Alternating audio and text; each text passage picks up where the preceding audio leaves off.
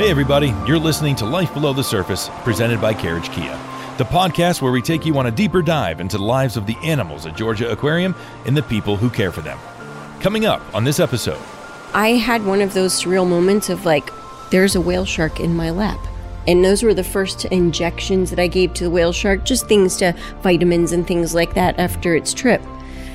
How do you care for these animals? Well, they're fish, and we know how to care for fish really well. They are just a lot larger. I think one of the coolest things that we've done in the past, and we've done it a couple times now, is actually a C-section on a ray. In order to save the female ray's life, we needed to get the baby out. So, we did a C-section right there in our surgical suite. I'm Josh Blaylock. For the past 20 years, I've been in the zoological community. I was an animal care specialist for 15 of those years, caring for sea lions, dolphins, otters, walruses, birds, and a wide variety of different species. And now I'm very happy to be the senior manager of exhibits and projects here at Georgia Aquarium. In this podcast, I'm going to introduce you to some of my amazing coworkers and tell you some behind-the-scenes stories of how Georgia Aquarium works. This is Life Below the Surface, presented by Carriage Kia. Life Below the Surface is presented by Carriage Kia in Woodstock. Carriage is Georgia's leading Kia dealer and one of the top dealers in the entire nation. Service, community, and education are hallmarks of Carriage Kia in Woodstock. When it's time for you to lease or purchase your new vehicle, we hope you'll consider Carriage Kia in Woodstock. Check them out 24/7 at carriagekiawoodstock.com. Hello everyone, and welcome to Life Below the Surface, presented by Kia. Today we're going to take you on a deeper dive into the healthcare of the animals here at Georgia Aquarium and learn more about the awesome people who take care of them. So without further ado, I'm going to introduce you to our guest today. We have Dr. Tanya Klaus, who is the Vice President of Animal and Environmental Health and Nutrition. Did I get all that right? You got all that right. It's everything. Awesome. And Kristen Jetsky, who is our Animal Health Coordinator. Ladies, welcome to the podcast. Thank you. We're really happy to be here. Yeah, thank you. Very excited to have you guys here. And I thought before we kind of really dive in, I wanted to share just a quick anecdote of a pretty amazing experience when it comes to kind of animal care and animal health that the three of us got to experience now unbelievably about 5 years ago when we all were tasked with going down to ride out Hurricane Irma in Florida. Remember that trip? Oh, yeah. Yes, remember it well. I'll never forget, we were the only people on 75 South that was actually heading into Florida.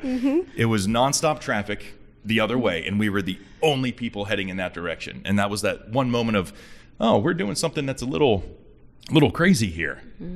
But it was all for the care of the animals. We were going down to an oceanarium called Marineland to help care for the animals as Hurricane Irma was making landfall. And one thing that really impressed me about the two of you and basically what you guys do for a living was that while we were there, do you guys remember that beautiful pelican? Oh, yes. Yeah. Down on the bridge. Down on the bridge, yeah. Kristen, one of my favorite memories is of you actually cradling the pelican. Do you mind sharing that story real quick of how we got to care for just this wild pelican that wasn't even part of the animals that we were intending to go down and care for? Yeah, I think we, got a call from a local that was actually probably driving out and said, that they had seen this animal down on the bridge and asked if we could do anything. So we went and checked it out, scooped him up in a towel. Tanya gave him a quick overall exam, just made sure everything was all right. I believe he had an injured wing. He did. Yep. Yeah. Injured wing. And then we were actually able to be connected with a local wildlife rehabber that we were able to drop that pelican off with so that we could continue to do what we were doing, and he had a place to go for the hurricane and to recover. That's awesome. So we had dolphins to take care of, making sure the sharks and the turtles were okay. And then for the fact that you guys were able to take time out to go help this pelican, I'll never forget that. That was just a really cool moment and kind of that special little, that special moment from what was a pretty unbelievable experience. Irma was no joke. That was a Cat 3 hurricane, and we got to experience it quite a bit. Oh, yeah. For sure. Pretty crazy. So with kind of all of that being said, let's go back to the start here. And this question is kind of for both of you, but I'll start with you, Dr. Tanya. Where did your passion for animals really start? How does someone get to become the vice president of Animal and Environmental Health and Nutrition? Great question. I'm not even sure how I got here still, I think. But my passion for animals started when I was a little kid. I'm definitely one of those people that, I grew up in South Florida. First half of my childhood, I was either on a boat or on a horse, and had dogs, cats, birds, fish, you name it, all sorts of pets.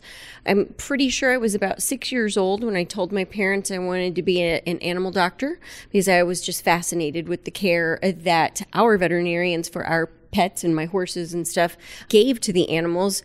And so I really just kept kind of on that path for a very long time.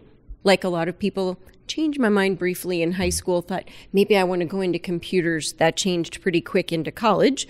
And then my track went back to animals. Kind of always thought I wanted to be a large animal veterinarian with horses and cattle and that sort of stuff. But then I really found my passion with aquatics and wildlife. And, some of the animals I work with are kind of big. So I still like to think of myself as a pretty large animal veterinarian, I was going to say, you're one of the very few people in this country, in this world, that can say that you care for the largest fish in the ocean. Absolutely. And when I was in vet school, that is not something that I ever thought I would say. So it's pretty cool to be able to say that. That's pretty awesome. And now, Kristen, basically the same question for you. How does someone get to become the animal health coordinator? Where did this all start for you? It's a very long and twisted path. But, I think like Tanya, as a kid, I grew up in Michigan, a little bit different, no ocean around me. But we grew up on the lakes, and I thought to myself, this would be really cool if these were oceans. And by the age of 8, I told my dad, I want to be scuba certified. I don't care what it takes. Like, that's what I want for my 16th birthday. So he made it happen. Him and I both got scuba dive certified, and we started traveling. We started diving all over the world. I've been to Thailand and Mexico, and I think that passion never left. When I went to college, I, studied marine biology, and then kind of took a turn and decided that I didn't just like hanging out with animals and training them, that I'd rather do the vet side of things. It was way more fascinating learning the medicine and that stuff. So that's how I kind of ended up here in a roundabout way. Very cool. Very cool. So, and Chris, and I'll let you start kind of this one here, talking about the medicine and all the animals here and all that. What does a day-to-day look like for you? Day to day is very different, right? Like, we never know what's going to happen. Sure, we have our scheduled things, our routine exams and appointments, but these are animals at the end of the day. And so every day is different. Every day we have different things popping up that, we get to experience and enjoy. We work with an amazing amount of different departments and teams that, make this place function on a day to day. And it's kind of amazing. It's awesome. And Dr. Tanya, same question for you. What does a day-to-day in the life look like for you? For me, Josh, it's changed over time for sure. I mean, I can echo what Kristen said, that for the animal health department in general, no day is typical. And that's a question we get all of the time. I've been here at Georgia Aquarium for about 17 and a half years now. And so early on, I was hands-on with the animals all the time, literally sometimes 24/7. Now I get to work with 3 different departments, as you mentioned at the start. And so I am doing a lot more people stuff and administrative type stuff. But just yesterday morning, I got to witness 2 amazing activities with animals, 2 different teams completely, but looking at 20 plus people coming together to make sure that we can orchestrate what we need to for animal health and animal care. So for me, I might get a call that, hey, I need you to come look at a dolphin, or we've got something going on with one of the whale sharks. I say to people now, oftentimes I don't get to do as much with the animals unless they're really big or really important or things like that. But same thing though, whether it's the people stuff or the animal stuff, no day is very typical. And that's okay. Yeah, that's very much okay. And you actually just touched on something which is kind of interesting for me, because when people hear that you work at Georgia Aquarium, of course, one of the big iconic kind of entities here in the building is, of course, the whale sharks. Mm-hmm. So I actually get asked all the time, how do you take care of a whale shark? I know that's a very open-ended question, and it's for either one of you, but they are kind of that. They're in the amazing flagship exhibit of Ocean Voyager, the largest indoor aquarium in the Western Hemisphere. They're big, impressive animals. And yeah, can one of you kind of take us through, like, how do you care for a whale shark? I'm going to take us back a number of years. I'll never forget the day that I interviewed here at Georgia Aquarium. It was a December day in 2004. And that's when I learned that Georgia Aquarium was going to have whale sharks.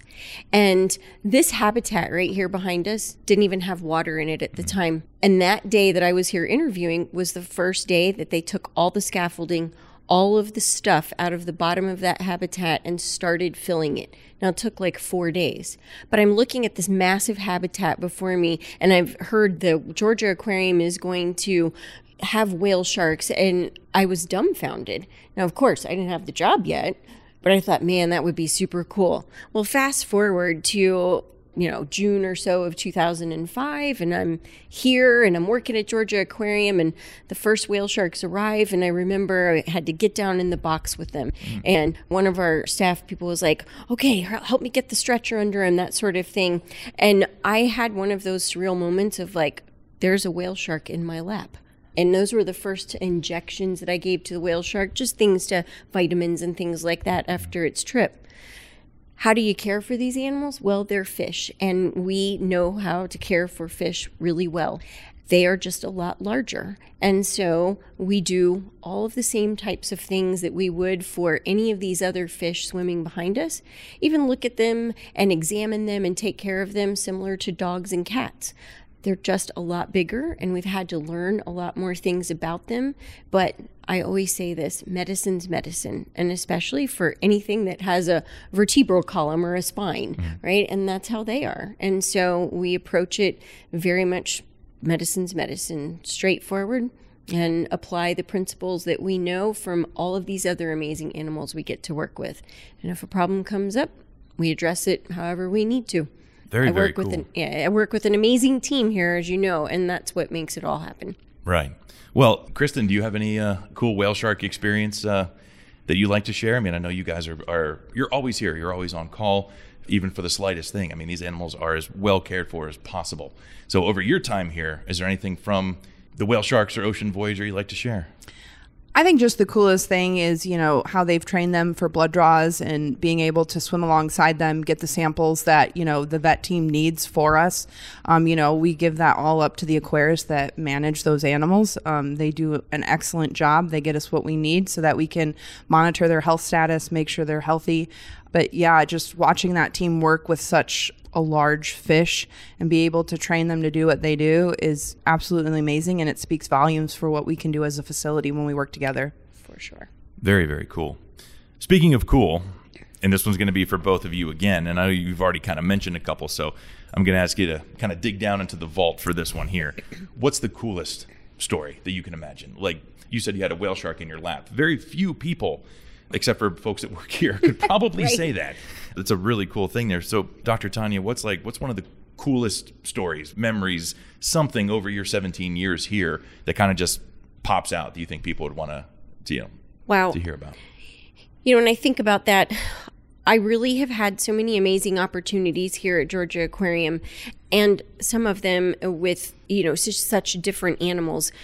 But I think some of the transport that I've been able to be a part of and watching the teamwork and the equipment and the logistics of those types of things are amazing.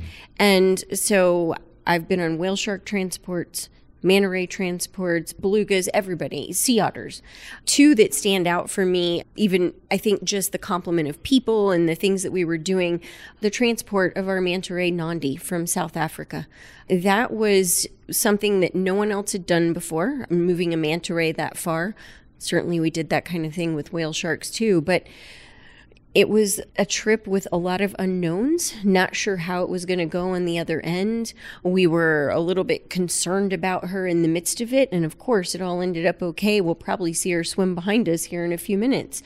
But it was very nerve-wracking. And it's the funniest thing because there is a picture that Jerry Harris and a few of our other colleagues here like to pick at me about, and they say I was napping, but I actually wasn't. It's a picture of me laying on top of the transport box in the airplane with a flashlight so I could look down on Nandi every little while. And I spent a very large portion of that 36+ hour trip laying on top of a whale shark or a manta ray box, watching her. And getting her to this side of things was probably one of the most phenomenal experiences I've had. And another one is moving sea otter pups from Monterey. I don't think anybody quite realizes just how loud those cute little guys are until you're in a small plane with them. But that was another one of those experiences where I was like, I'm flying on this private jet plane, moving these little cute fur balls to Georgia Aquarium so that they actually have an opportunity at life. And they wouldn't have otherwise because they would have had no place else to go. Every day is a cool experience, to be honest, but those are some of the things that really stick out in my mind. And a lot of it is because of the chances we were giving those animals and the opportunities to work with so many other departments and people and facilities. That's very cool. Kristen, we're going to get to yours in just a second. There's one thing that you mentioned that I'm even curious about myself, and I'm sure our listeners are going to be. What was Nandi's story? South Africa to Atlanta, that's quite a bit of distance to travel there, as you know. Yep. And 36-hour flights, and you're mostly over ocean the entire time. Yep. Yeah. What is Nandi's story of how she came to be here? Well, to make it a short story, if you will, Nandi, when she was probably in the first year of her life, because only about 6.5 feet across, her wingspan, that is, she was caught accidentally in the shark exclusion nets off of the coast of Durban, South Africa. Now, those shark exclusion nets are placed there by the Natal Sharks Board to keep people safe, to keep some of the larger toothy critters off of the shore and not close to the beach so that people can enjoy the ocean. Unfortunately, those nets can be very detrimental to anything that gets caught in them. And Nandi was one of those unfortunate critters, but fortunately for her, she was found in time.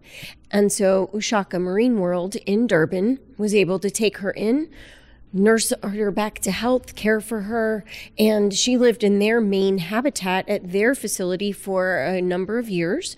But she was I think the best way to describe it is somewhat habituated. So she is very in tune to people, very aware of her surroundings. And because she had come into the human care situation so young, there was a great deal of concern that if she were to be released right off of that coast of South Africa again, that she might end up in those nets, might get hooked accidentally by a fisherman or something, or travel north to other countries up the coast of Africa that would consume her as a food item. And so they said, if you want to come get her, she can move to Georgia. And we were ecstatic, and we felt like we could give her an amazing opportunity. So, people ask me all the time, do you have a favorite animal that you work with? And I say, it's really hard to decide on a species because they're all pretty cool. But I will tell you that Nandi's one of my favorite animals and very close to my heart. And so she has a good ending to her story for sure, as one of our iconic animals, but it could have gone much differently. That's very cool. I feel like that's a whole nother podcast episode in the making there. Right, just absolutely. sharing rescue. I'm fascinated by this. So sorry for taking that little divergence there, but I've always wanted to kind of know her story a little bit more, and that's the most I've ever learned. That's really cool. All right, it's now time for a quick break, and we're about to dive right in to what has become my favorite segment of this entire podcast, kind of. We're here with Carly and Kelsey, who always have some interesting fun facts and anecdotes to share with us. What's today's? So today, we wanted to talk about my favorite fact about our vet suite and our whole veterinary area. And that is that all of the aquarium medical equipment that needs to be is mobile. It's on wheels. Why do you think that is? Because we can't bring the animals to them. They have to go to the animals spread out throughout this massive facility. Exactly.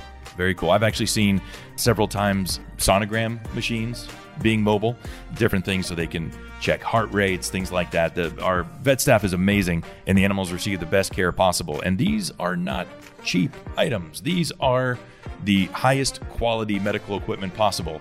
And to see it being right next to the largest body of water in the Western Hemisphere is always quite shocking. But our vets do a great job, and that equipment definitely takes really good care of our animals. So Very cool fun fact. All right, everybody, we'll see you on the next Fin Files. With all of that being said then, too, Kristen, what's one of your coolest experiences that you can remember, besides for hanging out with me during a hurricane and rescuing a pelican, which is, I know, probably top 3. I mean, who could beat that, right? For sure. Like Tanya said, like it's so hard to pick because we are so blessed by the environment we're surrounded in, right? I think for me, it is a lot like Tanya. You know, the first time we did a manta exam and we're sitting in a stretcher and I got a manta on my lap. When you're in school or when you're going through, you know, the job world, you never think to yourself that like, I'm going to work with mantas one day and I'm going to be able to ultrasound them and measure them and get blood on them and have them sit in my lap while they get an exam. Like that's just not something that I ever thought of. Funny story is that when Georgia Aquarium was first opening, my grandma called me the day that they opened, and she's back in Michigan. I'm at another aquarium, and she says, "You're going to work there one day."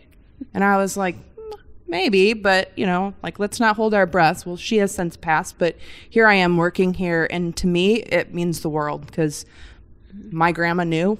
However, whatever way she knew that I'd end up here one day. So kind of feels like fate that I'm here and it's important to me. So, and I love the work that we do. Awesome. All right. So one of the points of this podcast is to kind of give our listeners, to give visitors to the aquarium kind of a little bit of a behind the scenes, of course, you know, I have to use that pun, behind the scenes look as well into basically how this place runs. You know, if you're a day-to-day visitor, you get to see all the galleries, you get to see all the animals, but there's so much more to this aquarium. And one of the things that I definitely want to know from the two of you is kind of, how about some untold stories from the ER? What's like a really random, weird, cool, bizarre medical procedure or something that you've been a part of? In my animal career, which spanned about 14 years, I was a part of some sea lion eye surgeries and sonograms, things like that. But I'm sure with you guys, it's probably a little bit more in-depth and intense than that. So, Dr. Tanya, what's an untold story from the Georgia Aquarium ER that you can share? Well, one of them that I'm thinking about that wasn't what we would think about as an emergency case, but it was a critical care case. And some of my classmates from vet school find this one very interesting. And we're going back a number of years, but we had a wobbegong shark that had sustained an injury before it came to us here at Georgia Aquarium. It was having some difficulties. We weren't able to get him to eat on a routine basis, only intermittently, and he was getting a little dehydrated. Well, you know, Josh, a lot of times we have to be hands-on and handling these animals very frequently. So I wanted to come up with a way that we wouldn't have to handle him so frequently, to give him nutrition, to give him hydration, that sort of stuff. And, you know, wobbegong sharks, they don't move around as much as a lot of these other ones that we see. They settle at times. So I decided, why don't we try putting in a stomach tube or a feeding tube for him? Something that we could just feed him without him really even knowing what was going on. So we brought him down to the surgical suite, we anesthetized him, and we put in a stomach tube, just like we would do in a dog or a cat or a turtle or something like that. So of course, some of the folks that I was working with that day were like, "Oh, have you done this before?" I was like, "Well, no, not in a wobbegong for sure. I've done it in some turtles, and I had done it in a cat with assistance in veterinary school."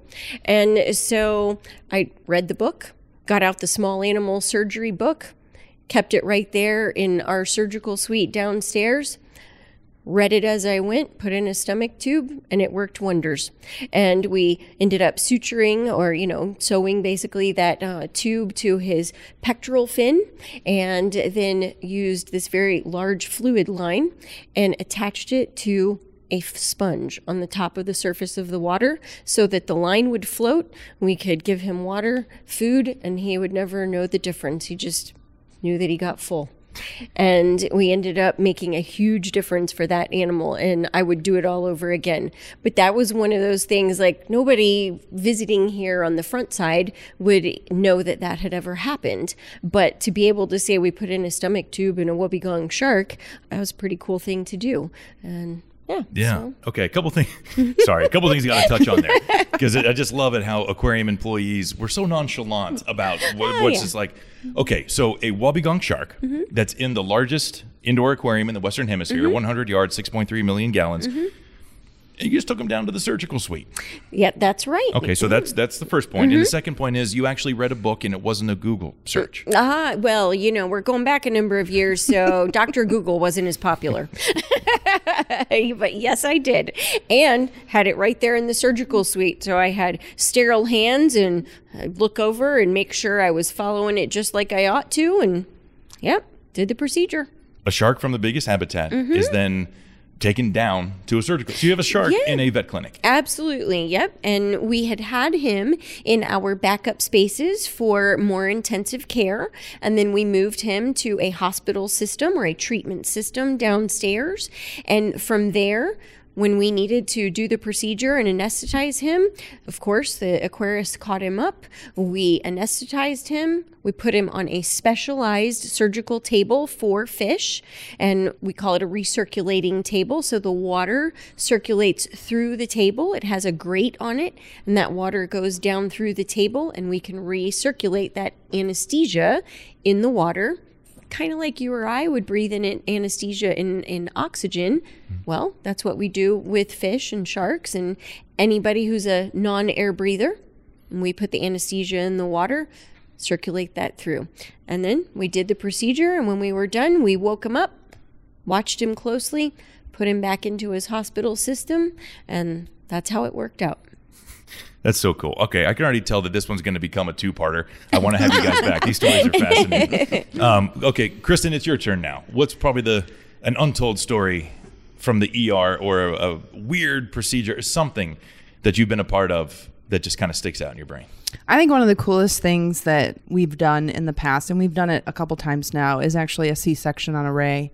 In order to save the female ray's life, we needed to get the baby out. So, we did a C-section right there in our surgical suite, saved both mom and pup's life, and both are thriving. So I think that those are the cool things. And we've had to do it a couple times. Sometimes, just like in human medicine, those pups get too big for mom to, do on her own. And we have the ability to step in and make sure that both lives are saved. So I think it's cool.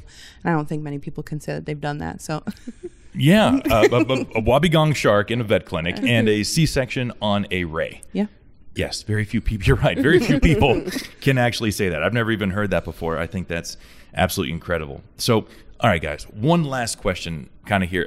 Just in talking to you both, you can tell how passionate you are about what you do. So there's a lot of other passionate folks out there, especially youngsters, that are looking for what they potentially would want to do career-wise, that love animals and things like that. Because not only does the work you guys do help our animals here, but it also has repercussions that span around the world with, wild populations, things like that. As you said, medicine is medicine, and the more we learn, the more that can be shared in that community, and the more can be benefited to kind of the animals out there, which is very attractive to some folks. I mean, that's an awesome kind of career. So what would be your best advice to a potential vice president of animal health and nutrition? What would be your best advice to, kind of the next generation of what you guys do? Just for either one of you, go for it. From my perspective, for potential veterinarians of the future, those people who are either coming up through high school or they're already in college and they're pre-vet, even the people that come to us as, preceptors or veterinary externs, the key thing to remember is that you can't just love animals. You have to want to work with people, and you have to like medicine. Sometimes the things that we do aren't so happy or aren't so glamorous. So I would never, ever give up what I do, but there are times where it can take a mental toll. You think about coming here and working with some of these animals for 17 and a half years and working with their people, and that raises a lot of emotions too at times. And so you've got to take the good, the bad, and the ugly in this profession. But you have to like medicine. you have to have people skills. And, really to be in this kind of a job in the aquarium world or the zoo world, you have to be really dedicated, honestly, to conservation and making a difference more globally, as you mentioned. But, the bare bones of it are be dedicated to your education, get good grades, get as much experience with as many animals as you can early on. Don't hesitate to start volunteering in the veterinary world as, a kennel helper at a local clinic, or even if you can come and volunteer at the Georgia Aquarium when you are young, when you are in high school, and work your way on up. Because you don't want to go through all of the years of education to be a veterinary technician, or now as some call it, a veterinary nurse, or a veterinarian, and find out that it wasn't really what your passion was for, or that it was maybe too hard emotionally or physically to deal with. Gotcha. Very cool. All right, Kristen, what is your advice to future animal health coordinators out there? Yeah, I think, one of the things that I have lived by is do what you love what you do. And I think that has driven me to where I am today. It wasn't a straight line to get here. I think that somewhere down the line, I got a little disconnected, but I didn't give up. I still found a way to get back to what I loved.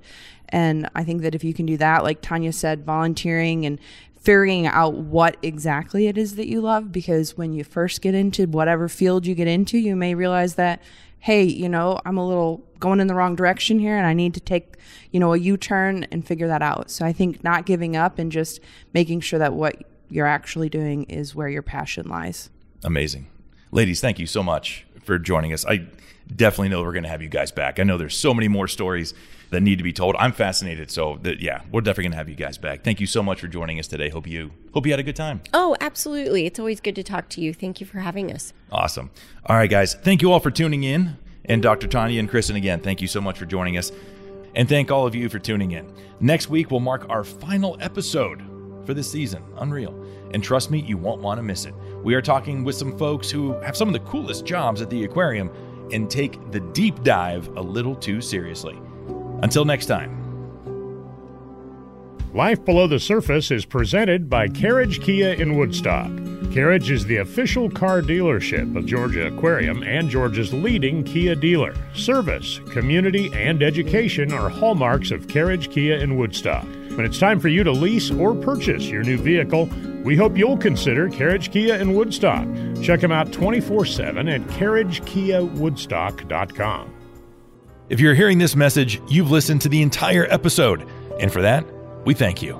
We hope you enjoy this episode of Life Below the Surface. If you did, please leave us a review and share this episode with your friends. Also, please tell us which topics you would like us to cover in future episodes. Send us a message in the comments or on any of Georgia Aquarium's social media channels. I'll see you in the next episode.